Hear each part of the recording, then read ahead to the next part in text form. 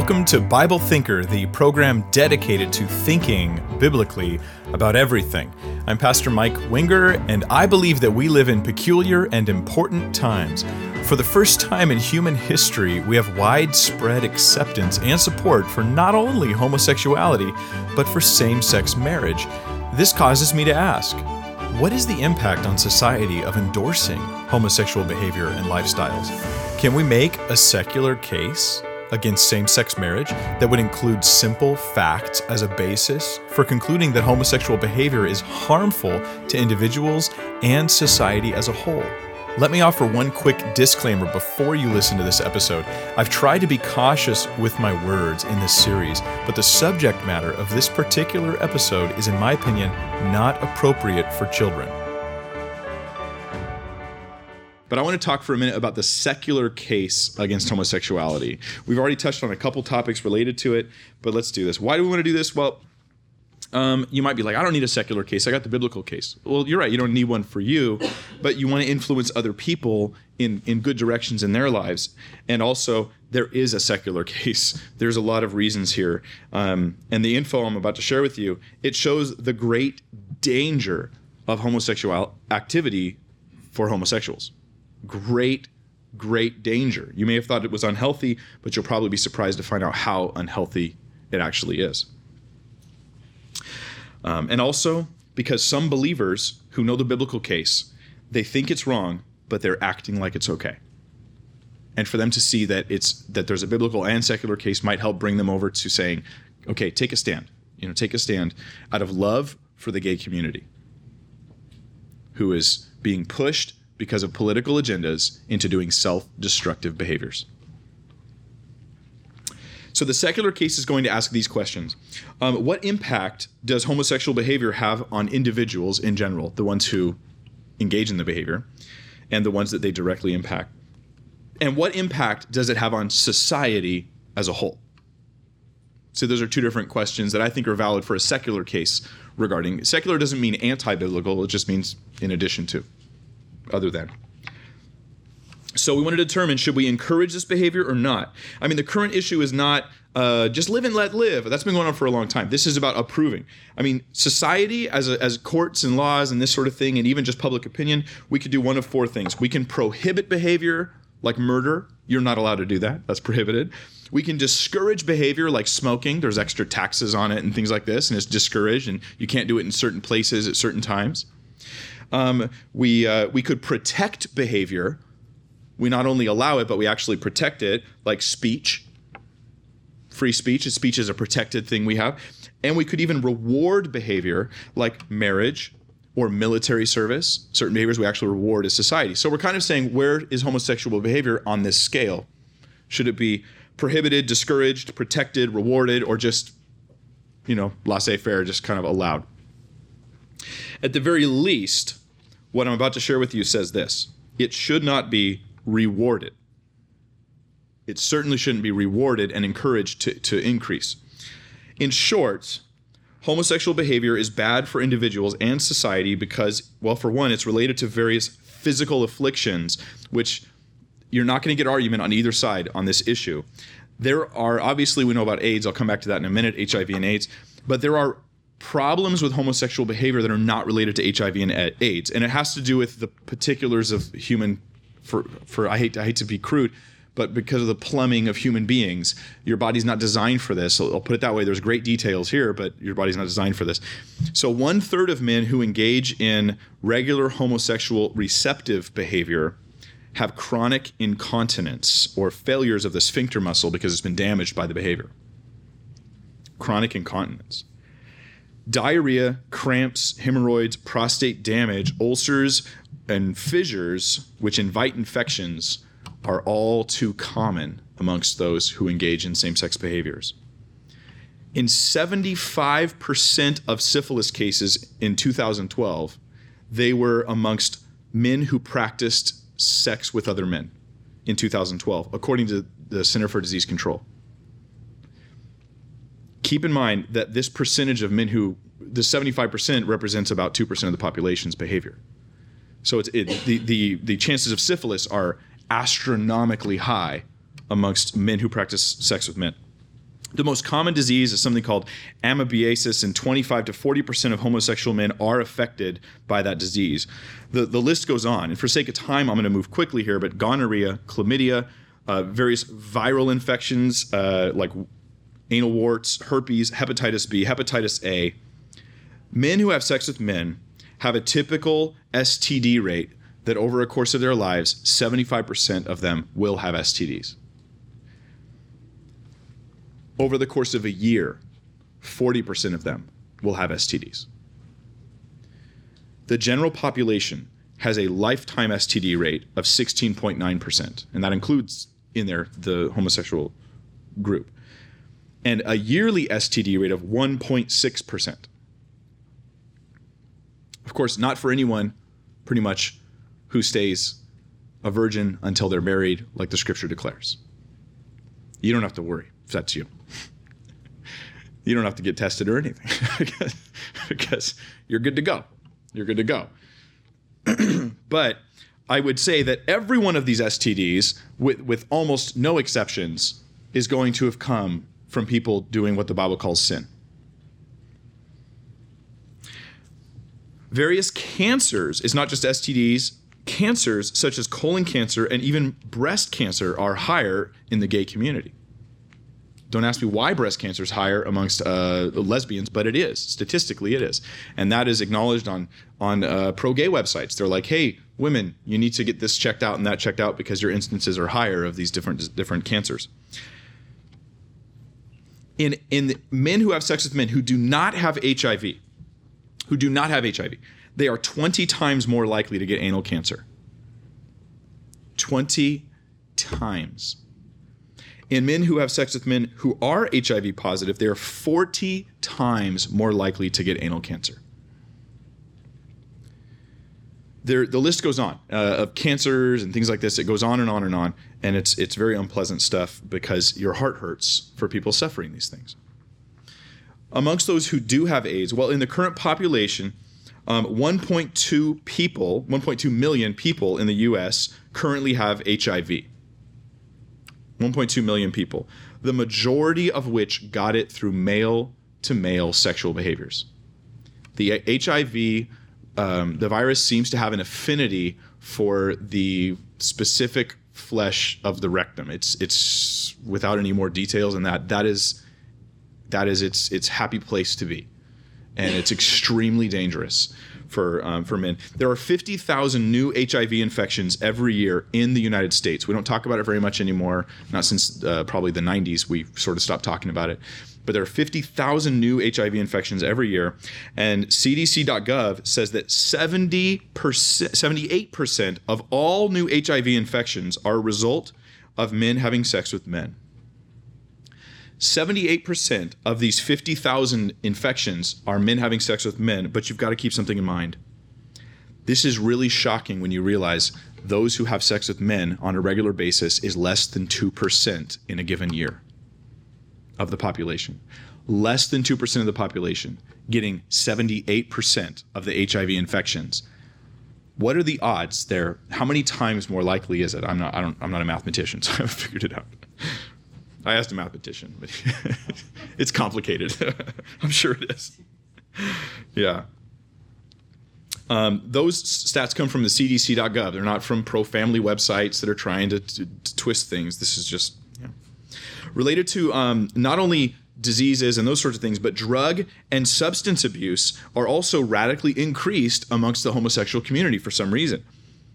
Those who self-identify as homosexuals were found to have used tobacco in the past 30 days at a rate double the non-homosexual community.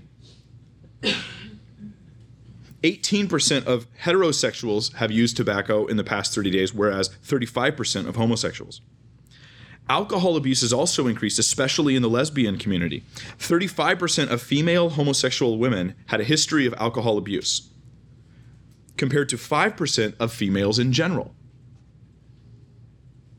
So they're 7 times more likely to have alcohol abuse. Other similar statistics come from pro-gay sources that are saying the same thing because they're trying to help these gay people, like, hey, watch out, you've got this tendency, we have these statistics, and we want you to be careful, which is good. 45% of the LGBT population, according to the Pride Institute, abuse alcohol. 45% versus about 15% of the general population. It's not just alcohol and tobacco. 51% of homosexual males have a history of drug abuse, other drugs, compared to 7% in general. Men who have sex with men are 3.5 times more likely to use pot, marijuana, than men who do not have sex with men. These men are also 12.2 times more likely to use amphetamines than men who do not have sex with men. They are 9.5 times more likely to use heroin than men who don't have sex with men. There are also increases in the homosexual community in other areas like depression, suicidal thoughts, and attempted suicide. And these things they all seem to go together, substance abuse and this sort of stuff. For the sake of time, I need to move forward. But related to reckless sexual behavior, the number of partners and the brevity of relationships in the homosexual community is radically different than that of the heterosexual community. A study of sexual profiles of 2,583 older homosexuals was published in the Journal of Sex Research, and the most common response given by 21.6% of the respondents was of having 101 to 500 sex partners over their lifetime. That was the most common response given. 101 to 500 sex partners over the course of their lifetime. Only 2.7% of these men claimed to have only ever had sex with one partner. That's radically different than the heterosexual community. It's not just that study, nor is that the worst statistics. Another study found that homosexual men had averaged over 20 partners per year. That was from LA in the late 1980s. And perhaps some of this has been curbed through attempts to change their sexual habits in the community because of safety issues. But another 3-year-long study in Boston in the late 80s found that 77% of the homosexuals surveyed had more than 10 partners in the previous 5 years. More than 10. 34% of them had more than 50 partners in that same amount of time. Several other studies have agreed, and some have given even more shocking numbers, probably depending on the demographics of the area they were at. The worst ones have been the ones taken from San Francisco area. But I didn't quote those to you because I'm not trying to give you the most shocking. I'm actually giving you the more conservative numbers. Among heterosexuals, a study found that only 17% of men and 10% of women had more than one partner in the previous year. More than one. Only 17% of men and 10% of women. Just by comparison, so you don't think, well, everyone's doing that stuff. Well, it's radically different. So the number of partners and the brevity of relationships show a reckless sexual behavior happening inside the homosexual community, and that's a typical thing. Now, it's not every person, but it seems to be the theme. Same-sex long-term relationships they're not a parallel to heterosexual marriage, because even in long-term committed same-sex relationships, they are almost never monogamous. They are almost never faithful to only one partner. The frequency of sex outside of the long-term relationship is very common. In one recent study of gay male couples, 41.3% of the couples had open sexual agreements with some conditions or restrictions. 41% agreed with some conditions we will be able to have sex outside of our relationship with other people. 10% had open sexual agreements with no restrictions on sex with outside partners. 1/5 of the participants reported breaking their agreement in the preceding 12 months for those who agreed not to. This is something that even pro-gay theologians would have to call sexually immoral. The sad truth is that the vast majority of same-sex relationships, which last longer than 5 years, almost in every case, involve an agreement to have sex outside the relationship in order to satiate those desires. And that ends up being a keystone for keeping them together, is that we are able to express our sexuality with various people in different times. This is not a parallel to marriage. In various gay studies, they talk, or gay websites, they say this is a key. Hey guys, sometimes here's our advice to you. Make an agreement, talk about it, go ahead and give permission, and that way you can stay together. So that it's not marriage. That's not marriage. That's just cohabitating while sleeping around. A third difference, or a third issue here, a reason why we don't want to encourage and endorse homosexual behavior, encouraging it will increase it, and it will increase the afflictions associated with it. I mean, if this is this drastic, if I'm losing years off of my life because of homosexual behavior, then I should at least not encourage it. I mean, what if the government went out there and posted ads encouraging people to start smoking cigarettes? And then anyone who came against them smoking cigarettes, they said, you're a bigot and a cigarettophobe. And it's irrational. If we're for the safety, health-wise of society, for secular reasons alone, we don't want to encourage this behavior. And you might say that's not fair. Well, in a sense, you're right. It's not fair. It's not fair to limit pilots to only people who have good vision. It's not fair to say a brother and sister can't marry, but it's safe and healthy to say these things. That's what society does. We decrease the fairness or the freedom in order for safety and healthiness to be happening. And so we do this in some cases. It's not fair to tell me I can't drive on the other side of the road, but it's safe and healthy to tell me I can't drive on the other side of the road. Another reason for this, our secular case, same-sex erotic relationships are inferior to heterosexual relationships in several capacities. One, the most obvious, they cannot produce children. Society has a vested interest in marriage and in opposite-sex relationships because these produce kids. You're all a result of these kinds of relationships. We must have these relationships for society to continue. We need children. Society must be invested in children, or else it will fall. And so that's an inferiority in same-sex relationships. A same-sex relationship can't produce children any more than a relationship between a cow and a cloud can produce a child. It's completely impossible. There's only one way for this to happen.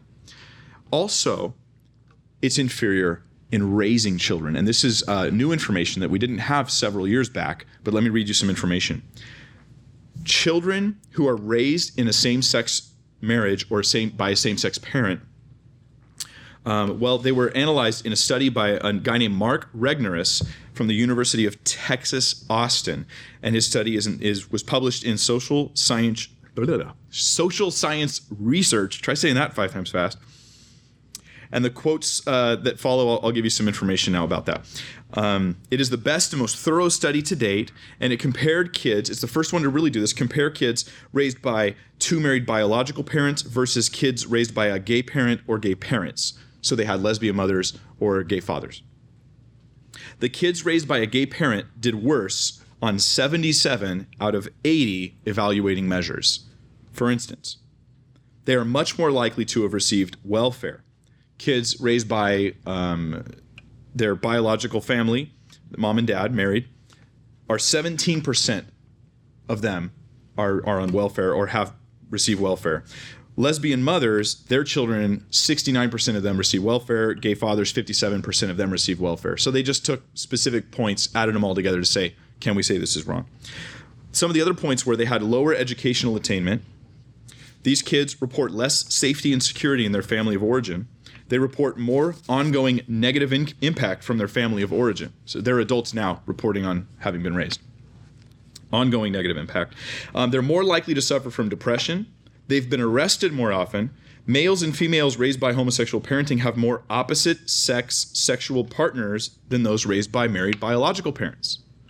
From a Christian perspective, this makes sense because sexual immorality is in the home, so it becomes normalized, so it becomes something they do when they get older. But this study doesn't try to explain why it happens. It's just noting that it does.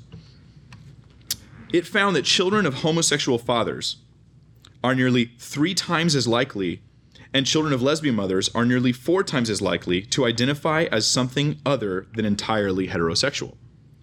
Children of lesbian mothers are 75% more likely, and children of homosexual fathers are 3 times more likely to be currently in a same-sex romantic relationship. But the differences in homosexual conduct are even greater. The daughters of lesbians have 4 times as many female sexual partners than the daughters of married biological parents. And the daughters of the homosexual fathers have 6 times as many. Meanwhile, the sons of both lesbian mothers and homosexual fathers have 7 times as many same-sex sexual partners as sons of married biological parents. The most shocking and troubling outcomes, however, are those related to sexual abuse. Now, I want to be careful, and I ask you to listen carefully as I read this to you. Children raised by lesbian mothers were 10 times more likely to have been, according to them, touched sexually by a parent or other adult caregiver. Now, it may have been the parent, or it may have been somebody else, another adult caregiver. We don't know. But they were 10 times more likely. 23% of them reported having been touched sexually as a child by a parent or adult caregiver, versus only 2% of the children of married biological parents.